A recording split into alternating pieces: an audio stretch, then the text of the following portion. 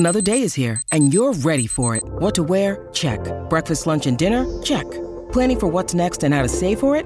That's where Bank of America can help. For your financial to-dos, Bank of America has experts ready to help get you closer to your goals. Get started at one of our local financial centers or 24/7 in our mobile banking app. Find a location near you at bankofamerica.com/talktous. What would you like the power to do? Mobile banking requires downloading the app and is only available for select devices. Message and data rates may apply. Bank of America N.A., member FDIC. When you need mealtime inspiration, it's worth shopping Kroger, where you'll find over 30,000 mouth-watering choices that excite your inner foodie. And no matter what tasty choice you make, you'll enjoy our everyday low prices, plus extra ways to save, like digital coupons worth over $600 each week. You can also save up to $1 off per gallon at the pump with fuel points. More savings and more inspiring flavors make shopping Kroger worth it every time. Kroger, fresh for everyone. Fuel restrictions apply.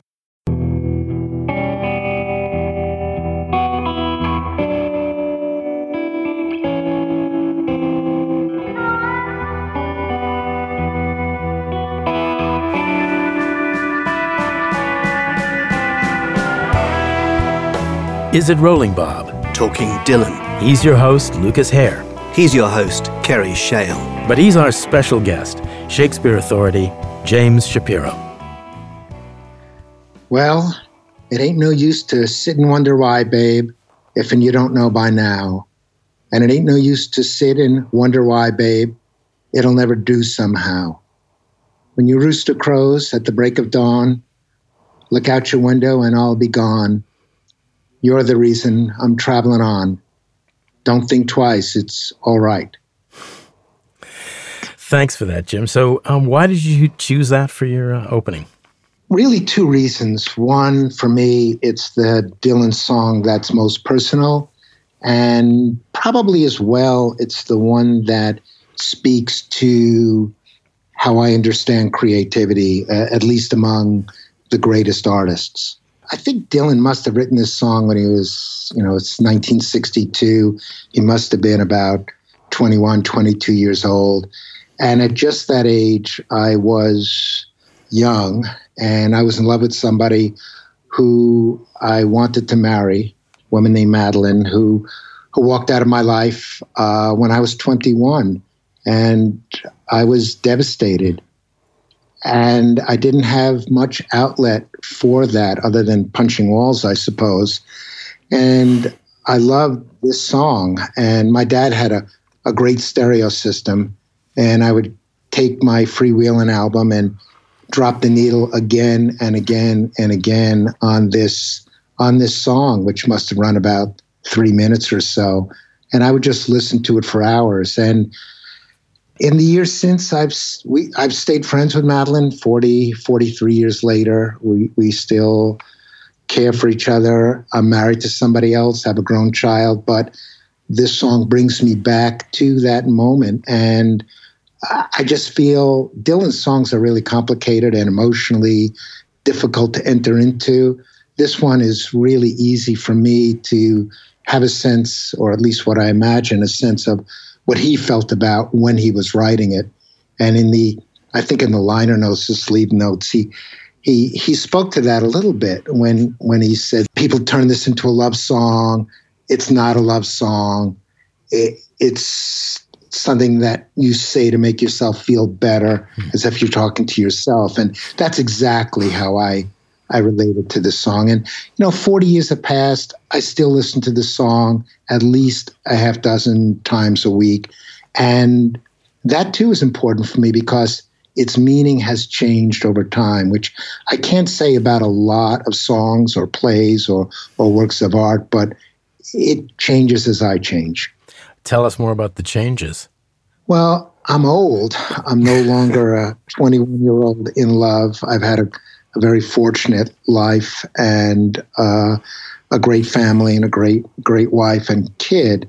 And something like that refrain, don't think twice, it's all right, can be read in so many ways. When I recited it for you, I did it in a kind of flat way, but it can be bitter. It can be recriminating. I'm sure when I was hearing it when I was 21, I heard it in a bitter and recriminating and desperate way. And now 40 years later, when I think back to having heard that song then, it really is Don't Think Twice. It's all right. And in a more John Lennon-esque, if you will, all right. It's fine. We've both lived our lives and we both did the right thing then. But it takes 40 years to reach that point. And when I think of Shakespeare, when I teach Shakespeare, when I work with actors on Shakespeare, there are certain lines in certain plays that have a similar quality. When Macbeth and Lady Macbeth are planning the murder of King Duncan, and Macbeth says to his wife, if we should fail, and Lady Macbeth responds with two words, we fail. But those words can mean we fail or we fail. And in much the same way, the simplicity and range of Dylan is in these lines and in this song, to me, really extraordinary. Do you think it's anything to do with the fact that both of those media are designed to be said out loud rather than poured over on the page? Absolutely. I mean, there are two kinds of Shakespeareans in the world, those who believe that Shakespeare wrote for the page and those who think he wrote for the stage. And we're talking to somebody who hated Shakespeare in school. I never studied him at university. I never studied him formally.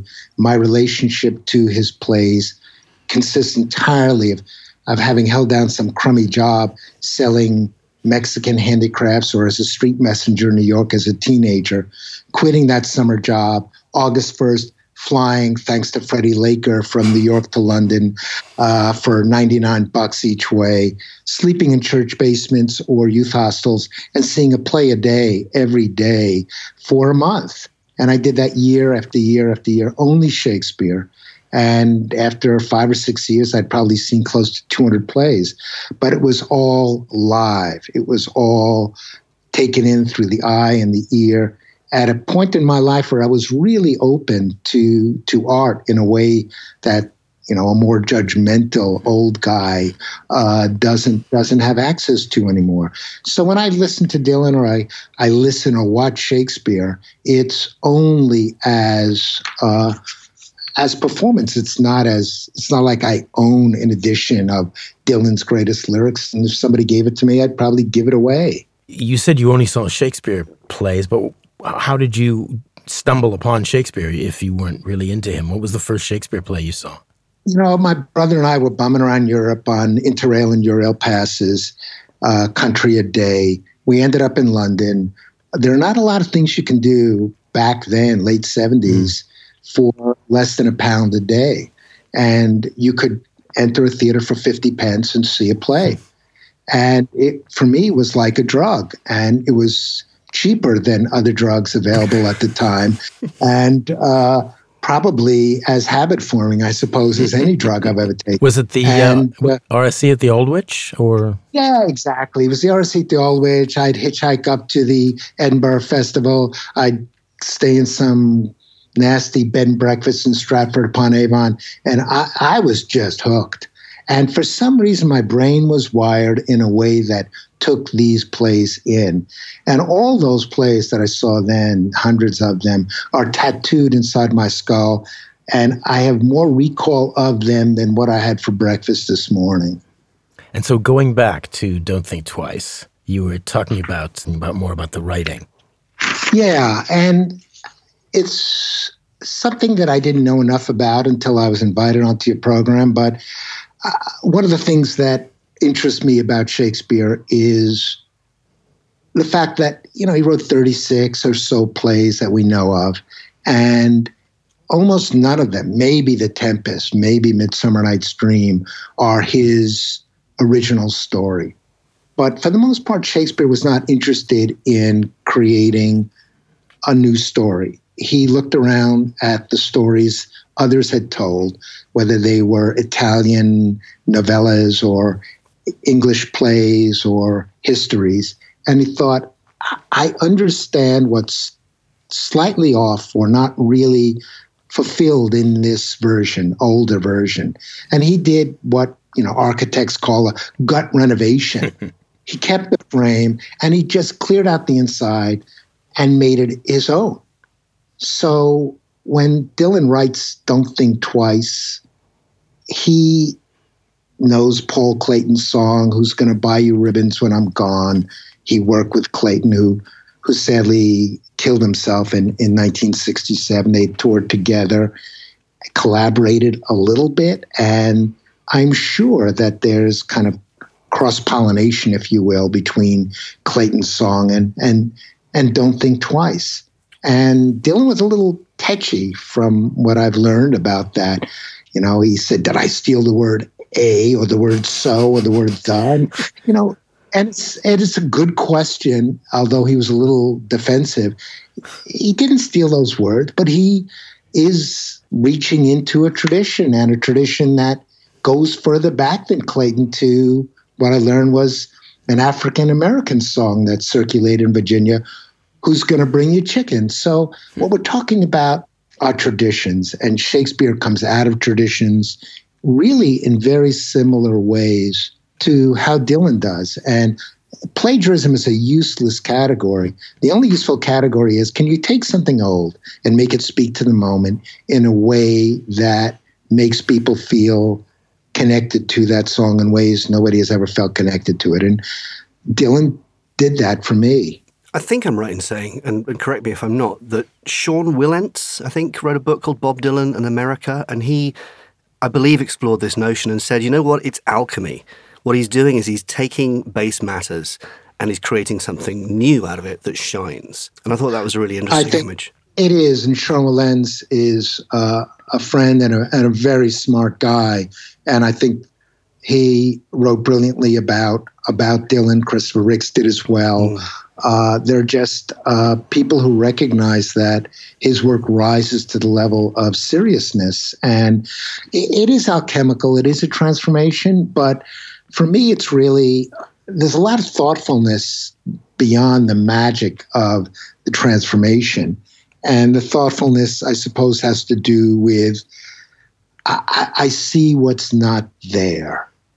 And that's a hard thing to grasp. And Shakespeare was really good at it. He didn't create the story of Hamlet. He didn't create the story of King Lear.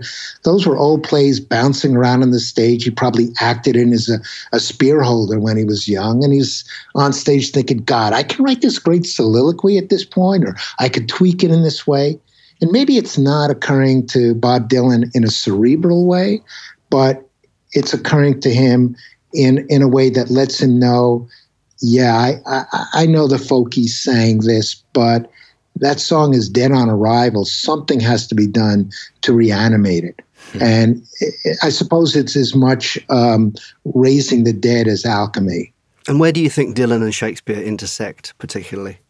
I think, oddly, even though 400 years or so separates their births, they're both products of a similar education system. You know, it's remarkable if you listen to Dylan's account of his education in his Nobel lecture in 2017. He talks a lot about grammar school. You know, he learned things in grammar school.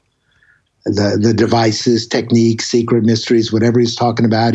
He talks about Gulliver's Travel, Dickens, Don Quixote, all these stories. And of course, we know he had a great teacher in school who taught him the poetry of John Donne and the poetry and plays of Shakespeare. So Shakespeare learned what he learned in grammar school. I mean, this is a Western tradition that spanned then and now.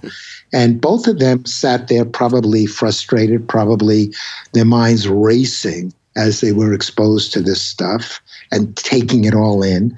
And a decade later, or 8 or 10 years later, figuring out how to turn this into gold, if you will.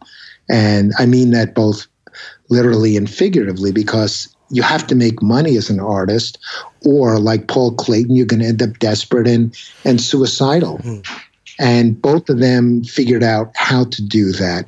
And if you think, you know, as a thought experiment, had Dylan or Shakespeare been born 20 years earlier or 20 years later, whatever genius they had could not have been fully realized. So yes, they were both remarkable artists, but they had great luck in being born at what they recognized. Both of them were pivotal moments in their culture, in the arts, in the possibilities that were now available to young artists.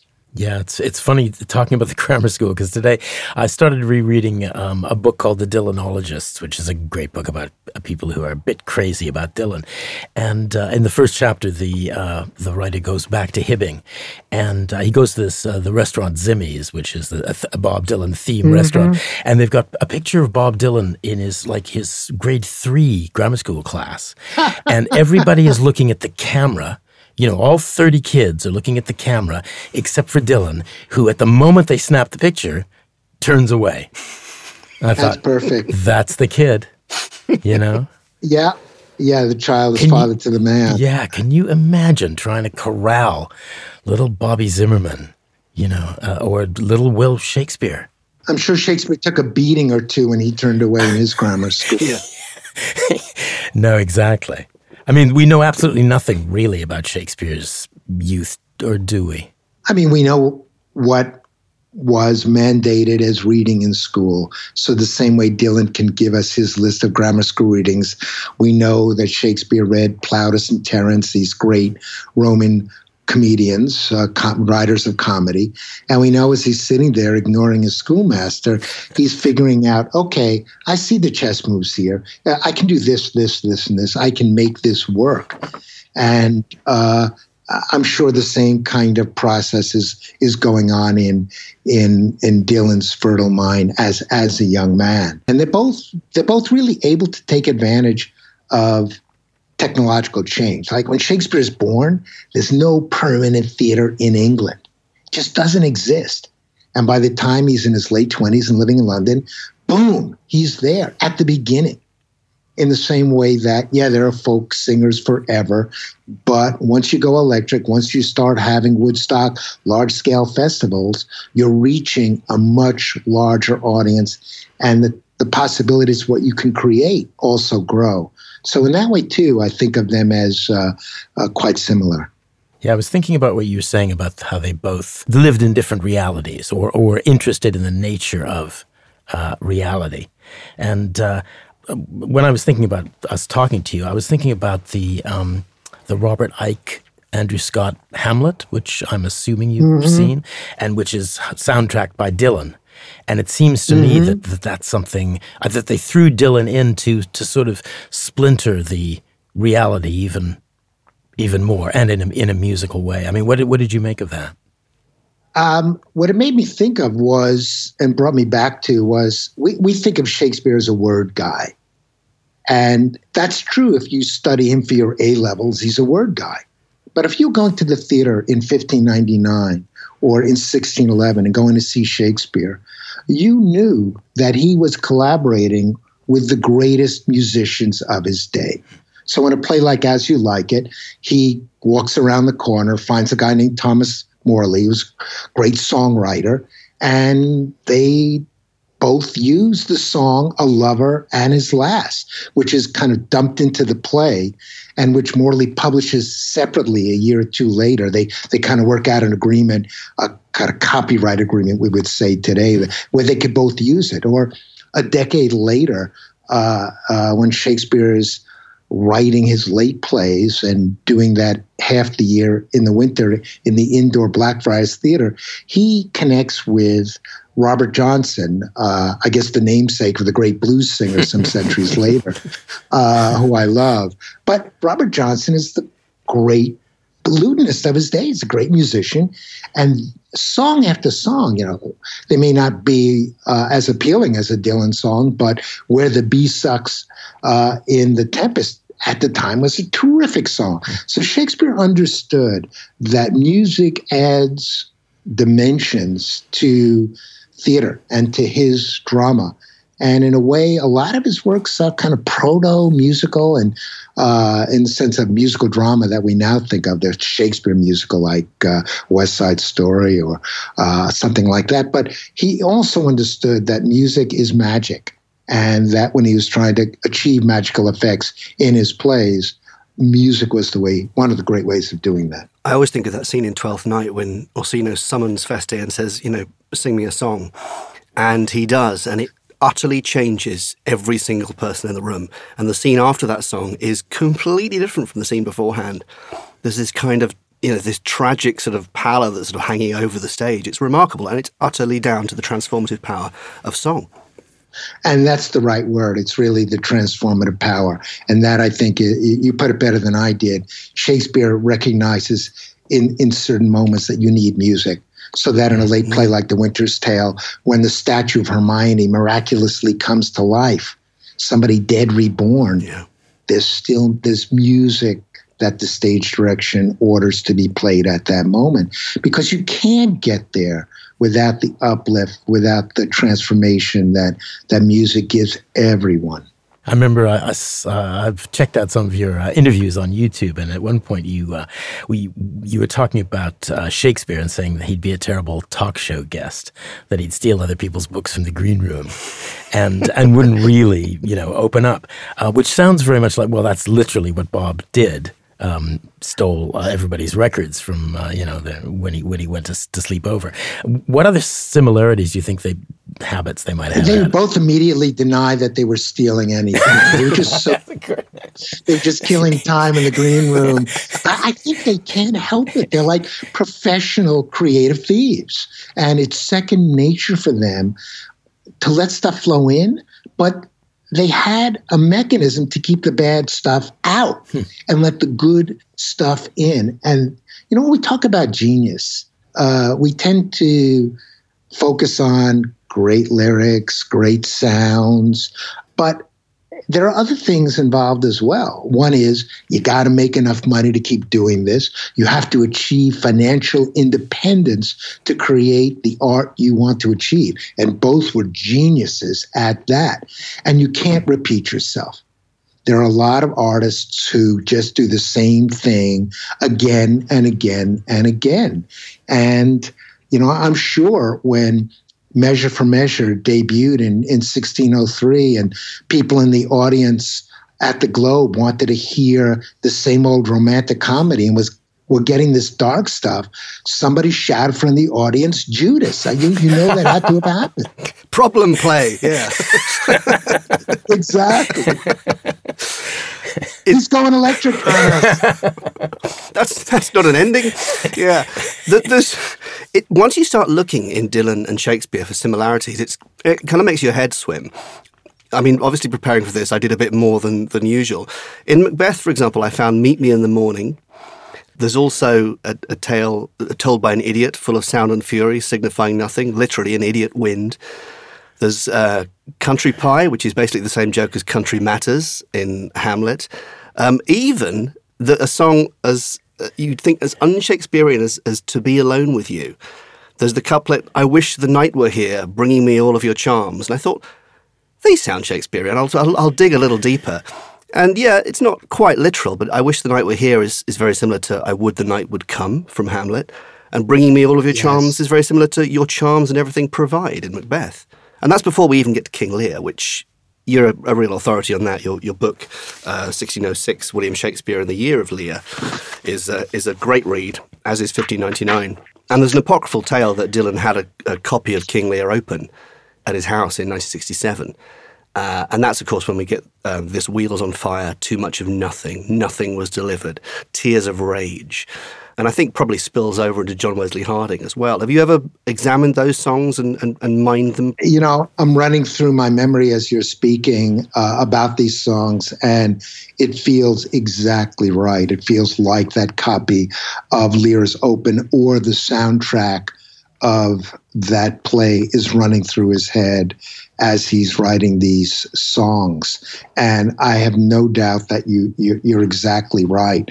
As you're saying this, I'm flipping it around and thinking of, were I to do a production tomorrow or whenever this world allows us to do productions again, I would choose as the fool in Lear a Dylan lookalike with a guitar strapped around his neck and a harmonica, because those sardonic songs of the Fool, which are impossible to parse and understand as you read them on the page, but carry such a punch in the theater, are Dylan-esque. And I think that would really work well. Yeah, I think it sounds like such a good idea. I'm amazed it hasn't been done yet. I know. Because he's mercurial and he's cocky and he's kind of anachronistic in those scenes and everything that Dylan always is, isn't he? I'm wondering if... And he disappears. Yeah, he disappears. Well, those are the years. Those are the Woodstock years where he's... Yeah, right. Have him come in on a motorcycle. That's what to do. Wearing a Triumph T-shirt. Okay, we'll do it as soon as they open the theaters again, yeah. And just to go really, really nerdy, Jim, because this is a personal thing of mine I've wanted to talk to you about for 4 years. Ever since I read 1599 and you alerted me to this literary concept of hendiadys, am I saying that right? Yes, you are. The notion of two words being thrown together and then producing this kind of vertigo effect as they're said together. And there's many, many examples in Hamlet that you write about in your book, 1599. Angels and ministers of grace defend us. We had one from Macbeth, full of sound and fury, signifying nothing. And I noticed in House Carpenter, that old folk song, there's house and home in there as well. And I don't know how much further that idea goes, but I love the idea of hendiadys. I think it's fascinating. I mean, what's great about hendiadys is when you first hear a phrase like sound and fury signifying nothing, it makes perfect sense. But when you bear down on it a little bit or a lot, all of a sudden it becomes unstable, free-floating, and it's hard to know what's modifying what in that sentence. And I don't want to make it sound too literary or complicated, but it's a great effect that Shakespeare uses in Hamlet and Macbeth. Not very often before that or after that. There's some of it in the King James Bible. I am sure if somebody turned to Dylan and worked through his lyrics, we'd find a whole bunch of these, because it's that free-floating collision of words that makes you feel you get them on a surface level. And then you go deeper and you go a little mad, as I'm sure many of your serious listeners do, trying to really understand what does he mean here? And I suppose Dylan might respond, I don't mean anything here. These are just the words that I'm putting out there, or the lyrics. But I think something like hendiadys is Dylan-esque in the sense of it's both immediate appeal and deeper instability. I'm not sure. I don't think Love and Theft isn't a hendiadys, as I understand it. But when that came out, I thought, Love and Theft, what the hell, and I still think it's a great title because it's a typical sort of Dylan, throwing two things against the wall and watching them blend. Or not at the same time. Yeah. Well, trying to figure out, the thing is, most of us who aren't, Dylan or Shakespeare, try to make things blend. At least I do. Try to make things make sense. But on the other hand, I think we enjoy having our imagination stimulated by things that patently don't make sense. And that's why I enjoy both Dylan and Shakespeare, because I don't really understand them properly. I think we want to think that we understand them. I think when I first heard Don't Think Twice, I needed to believe that I understood what those words mean. And as you get older and as you get a little less confident of your judgment, you begin to realize, well, that grasp that I had, it's not as firm, but that's good too. And things in life are slippery and elusive. And the reason why 400 years later we're still listening to Shakespeare rather than Thomas Kidd or Ben Jonson is because their meanings were more fixed and Shakespeare's were slippery and elusive to the point of evasive. And my money is on Dylan, Leonard Cohen, and not too many others 400 years from now having that staying power for that reason. And Dylan more than anyone. It was interesting in his Nobel speech, which you mentioned earlier, that it was basically about Shakespeare, the Nobel acceptance speech. And I don't know if his not so much, well, possibly his debt to Shakespeare, and also just talking about Shakespeare as a working artist, which was great because it really made him Shakespeare our contemporary, because Bob Dylan is actually name-checking him. But has he name-checked, do you know, Luke, I'm throwing this open, has he name-checked Shakespeare before or since? Well, we've only had Shakespeare, he's in the alley with his pointed shoes and his belt. We've had Ophelia, she's neath the window. No, but I mean in when he's given any of these usually catastrophic speeches. I don't think so. I think probably what happened there is he was anticipating the reaction of people saying this isn't literature, just so he could say, well, you call Shakespeare literature, and that was performance art too. And, it does a lot of things in, if you will, a characteristic Dylan way. He's saying, I don't know if you'd give a Nobel Award to Shakespeare, but if you've given one to me, you might as well have given one to somebody like him. He's asking for me exactly the right questions, like in his acceptance speech, where am I going to find a human skull? Is the financing in place? Is this literature? And he's just exactly right that Shakespeare wasn't sitting down when he finishes Hamlet and saying, God, I'm a genius. This is going to be taught kids are going to be tested on this for hundreds of years.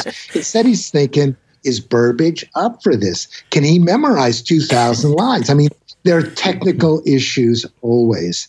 And I mean, if we start this at 2:00, is the sun going to go down before that fencing scene at the end? And I think Dylan understood and understands that part of Shakespeare and that part of genius better than the rest of us, because for all the talk of genius, it's useless unless you can make it work financially, make it work in terms of technology, and continually reinvent yourself to stay young.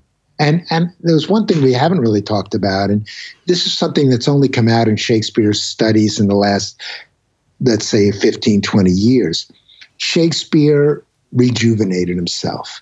He constantly collaborated with younger people and with others when he felt his powers lagging. And when I think of Dylan doing so much collaborative work with other artists, it's coming out of that same tradition where you don't think of yourself as above everybody else. You think, I have to connect. And the only way I'm going to connect is by working with artists who are connecting right now with people out there. And I'm going to need to do that, and I'm going to do it. And that's perfectly compatible with the idea that they've got to keep moving. They never stop for 1 second. They never rest on their laurels, do they? Yeah. And they don't believe in laurels at a fundamental. Yeah. That separates them from the rest of us. Do you, going back to the music and combining music and theater, did you see Girl from the North Country? I loved it. I saw it at the Public Theater in New York about, 8 months ago. And I didn't have the best seats, but managed to shoehorn my way into the theater and thought it was beautiful. I think it could have been, I like my theater and I like my music edgier. I think that they were trying to be inclusive in a way that left me out. And I think the more people who are exposed to Dylan, the better. But again, there's the public Dylan and there's the private Dylan. And the private Dylan is the one we all have on our musical devices that we play walking down the street or sitting right now stuck in our apartments or homes around the world. And at a time like this, I find great comfort in knowing that I have on my left hand the complete works of Shakespeare, and on my right, pretty much the complete works of Dylan. And if anything is going to get me through the next 18 months, it's the two of them. Yeah. And I mean, you're in New York because of the pandemic that's gripping the world. Broadway was shut for a month, I think. So Girl from the North Country that theatre is dark at the moment. I don't know what Dylan's touring schedule looks like. I read an interview with David Crosby the other day that said if he doesn't tour for the rest of this year, he will have to sell his house. And I thought, good God, someone of that stature is literally so close to the breadline in terms of performance that if you remove that leg of the table, it all falls apart. I don't know what Dylan, I can't imagine, that Dylan has contemplated a world without touring. I mean, obviously he has now, but before that, I mean, because that's his life. I mean, what else does he do? Except it's mind-boggling, and it makes me think of moments in Shakespeare's life where, because of plague and epidemics that were wiped out a seventh of London in 1592 and 1603, and closed the theaters. It was devastating to that creative world, and sometimes those theaters were closed for a year or 14 months. And in a way, it was terrible for Shakespeare and his audiences. And in a way, in sad ways, it was advantageous because it just eliminated the competition. Those who were not well-funded, didn't have deep pockets to ride it out, went under, and Shakespeare's company was able to thrive and in the ensuing years. So I think we're going to see real shakedowns in every creative line, in dance, in music, and in theater. Sadly, a lot of great artists are going to suffer. Whoa. Speaking of great artists, you did, when you emailed earlier today, you said you were going to choose Don't Think Twice, It's All Right, but you also said, I think that, if I understood you correctly, that there's never been a decent cover version. Is that your belief? I think of that in terms of Shakespeare. Nobody's ever been able to, if you will, cover a Shakespeare play. There are probably 50 versions of Hamlet out there. None of them are half as good as the original. And if you think about who tried to cover this song, I mean, Ralph McTell, Elvis Presley, Joan Baez, Willie Nelson. I mean, Dolly Parton, Arlo Guthrie, just trying to wrap your head around it. Johnny Cash, and Eric Clapton, who I love as much as, if not more in certain ways, than Dylan, as heretical as that sounds on this program. And Clapton's cover of this is awful. And there are many awful covers. Actually, I was listening to what sounds like a similar playlist. I was listening, I'm just joking, but I was listening to Flatt and Scruggs this morning. Their version. The reason I liked it is because the language in it is very Woody Guthrie, very hillbilly.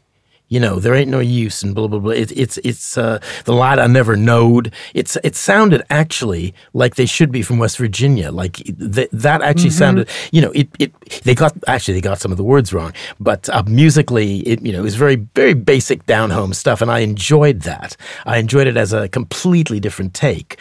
There wasn't the emotional content of the original. When I was listening to that, we were given a playlist. What was it? There's at least 100 covers on it. Yeah. And when I was listening to it the first time, I listened to it all the way through. The best ones were Dylan, the Whitmark demo, and the one that was released originally.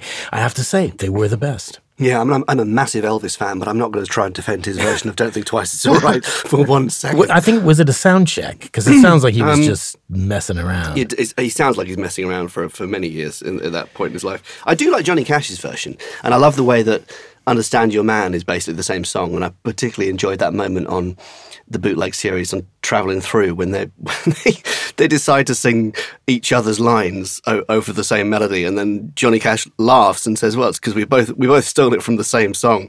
And in exactly the way that you said, Dylan is tight-lipped. He will not discuss the fact that he's nicked that. I think one way of reading this and taking this is Shakespeare and Dylan were great cover artists in their way. And they changed a lot of what they had. When I listen to Johnny Cash do this, I love his gravelly voice, but they only get Don't Think Twice in parts. They don't get the shape of it right. It's a very simple song, but it's almost impossible to replicate both the mood shifts and the, if you will, instability, the slipperiness of what its message is. And covering just gives you the sense of the gap between really great artists and those who are greater than that. Good point. I mean, because that Dylan is, he's lived it, and he's living it as he sings it, and that comes out at you. You understand in your bones that it's him. The song is him, and there's something about the precision of the melody as well, because you're right. It's kind of, there's an instability in there, but the melody is so adept, and the guitar playing is so proficient, and it all seems to create a similar effect, but it shouldn't, because like with Hendiadys, it's tugging in two different directions. And it's also, as you say this, it's tapping into something more primal. You know, the granddaddy of Don't Think Twice was a slave narrative in the South. And in its way, I mean, there are many tributaries that flow into this, and I'm not trying to reduce it in any way, but it's hard to create sadness and steeliness at the same time. And that is in the song as well. But you have to tap into something that's been there for a while. And it has to have, I suppose, kind of earned its blues-type quality. And that, I think, is part of Dylan's understanding, too. And to just get all these components together in what sounds like a really simple song sung by a young guy, it's mind-boggling. Are there any songs you think can stand up to it in his canon? Any other, or just any other favorites you have? I mean, Visions of Johanna, I listen to every day. I love it. It doesn't grow on me. It just frustrates me, I suppose. I like to listen to songs for different reasons, and some songs I just don't get.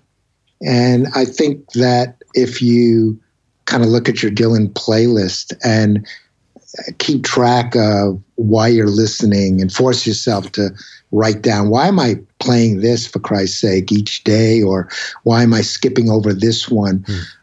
You do the equivalent of 20 years of psychotherapy. It is funny, but there's like All Along the Watchtower is a mysterious song, but for some reason it seems really accessible to me. Like you just put on, admittedly the Hendrix version is even more accessible, but the Dylan version is fabulous, and I don't find it frustrating in the same way I do find Visions of Johanna frustrating, but I also listen to it in that same way that you try to make sense of things, which you never will. Well, you keep trying. I mean, there's going to be a day, and you can bring me back on at the age of 95 to say, I finally wrapped my head around Visions of Johanna. But maybe not. Are there similar Shakespearean passages that you find sort of impenetrable, but you keep going back to? Yeah, that's one of the advantages of teaching these plays. I've been teaching at Columbia University to smart 20-year-olds for 35 years now, and I've always reread the play before I teach it, simply because I'm changing, the world's changing, they're changing. For all I know, the play has secretly moved in ways that I don't understand. And there are plays that just pop. They just pop in ways that shock me. And there are plays that kind of die out and lose their force. Romeo and Juliet doesn't work for me as it did, let's say, 40 years ago in my life.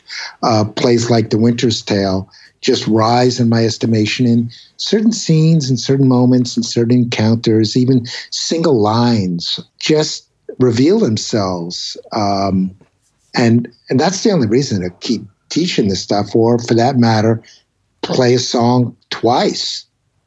I think the one that you alerted me to was Julius Caesar. I read 1599, I think, in the summer of Brexit, and I was reading about these thugs, really, who were inducing panic on the streets of a country to take power, and then it transpired that they didn't have a plan after all. And I thought, oh yeah, that's interesting.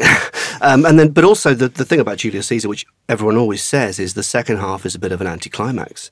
And I think you were the first person to put into words that this is on purpose. This is to simulate the sensation of gaining power and then not knowing what you do next, which is, that's kind of Dylan-esque too, that deliberate generic confusion that he does. You put it better. I'm sorry I couldn't steal that. Maybe in my next edition, I'll steal that line and straighten out my awkward way of putting it. I think Julius Caesar is really one of those plays, Antony and Cleopatra too, that has surprisingly changed on me and becomes unfamiliar and then familiar in different ways, simply because of the pressure we're under. And I know I'm just going to go back and read through Shakespeare's plays now that I'm trapped at home and no longer preparing for this conversation, and try to see how they've changed in light of coronavirus, in light of how people are behaving nobly and badly and will for the next year or so. And Shakespeare is a guide for me to register those things. It's interesting to me, as we're winding down, to reflect on the fact that both Shakespeare and Dylan kept their politics quite close to their chests. Like, even though Dylan was a supposed protest singer, he always denied it, and Shakespeare really was very fluid and played the politics very well, but. What do you make of both of their take on politics? Well, I'm going to steal that. I mean, I remember hearing Joan Baez sing and just feeling her politics in every gesture and choice of song. When I was young, I was friends with a lot of hippies, and everybody had a Martin guitar or a Gibson, and we would go to Gertie's Folk City in the Village when I was 14 or 15. And it was a political, folky moment. But I don't know what Shakespeare's politics are, and I don't know what Dylan's politics are. And I think they both understood early on that if they hitched their wagon to a particular movement, when that movement died, that wagon would stop rolling. And they appealed to a broader audience simply because we get to fight over them, say that they speak to our vision of the world. And that too is something that great art does. If it's limited in its meaning, if it's limited in its appeal, it's diminished in certain ways. And I think that Dylan may be unique as a modern artist in any form right now for having figured that stuff out at a very early age. Is It Rolling Bob Talking Dylan is recorded in the Calvin, Blake, and Wilson Suite at Lip Sync Studios. Engineered by Mark Langley Smith and produced by Robin Guise.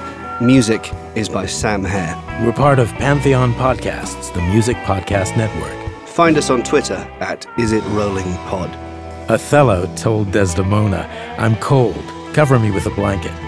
By the way, what happened to that poisoned wine?" She said, "I gave it to you. You drank it." It's NFL draft season, and that means it's time to start thinking about fantasy football. FantasyPoints.com features industry-leading experts and prognosticators using proprietary hand-charted data to help you score more fantasy points. FantasyPoints.com is the place to go for whatever kind of fantasy football you play. Whether you play fantasy football, daily fantasy sports, or do a little bit of everything, Fantasy Points has the meticulously researched content to guide you to victory. And why wait for the fall? Fantasy Points also covers the new spring football league, the UFL. Join the guru, John Hansen, Scott Barrett, Joe Dolan, and other massive names in the fantasy football universe with an exclusive offer. Use code Pantheon for 15% off any Fantasy Points package, including the all-in package, with access to every article, tool, and data nugget that Fantasy Points has to offer. That's FantasyPoints.com and code Pantheon for 15% off at Fantasy Points. FantasyPoints.com, code Pantheon. Score more fantasy points.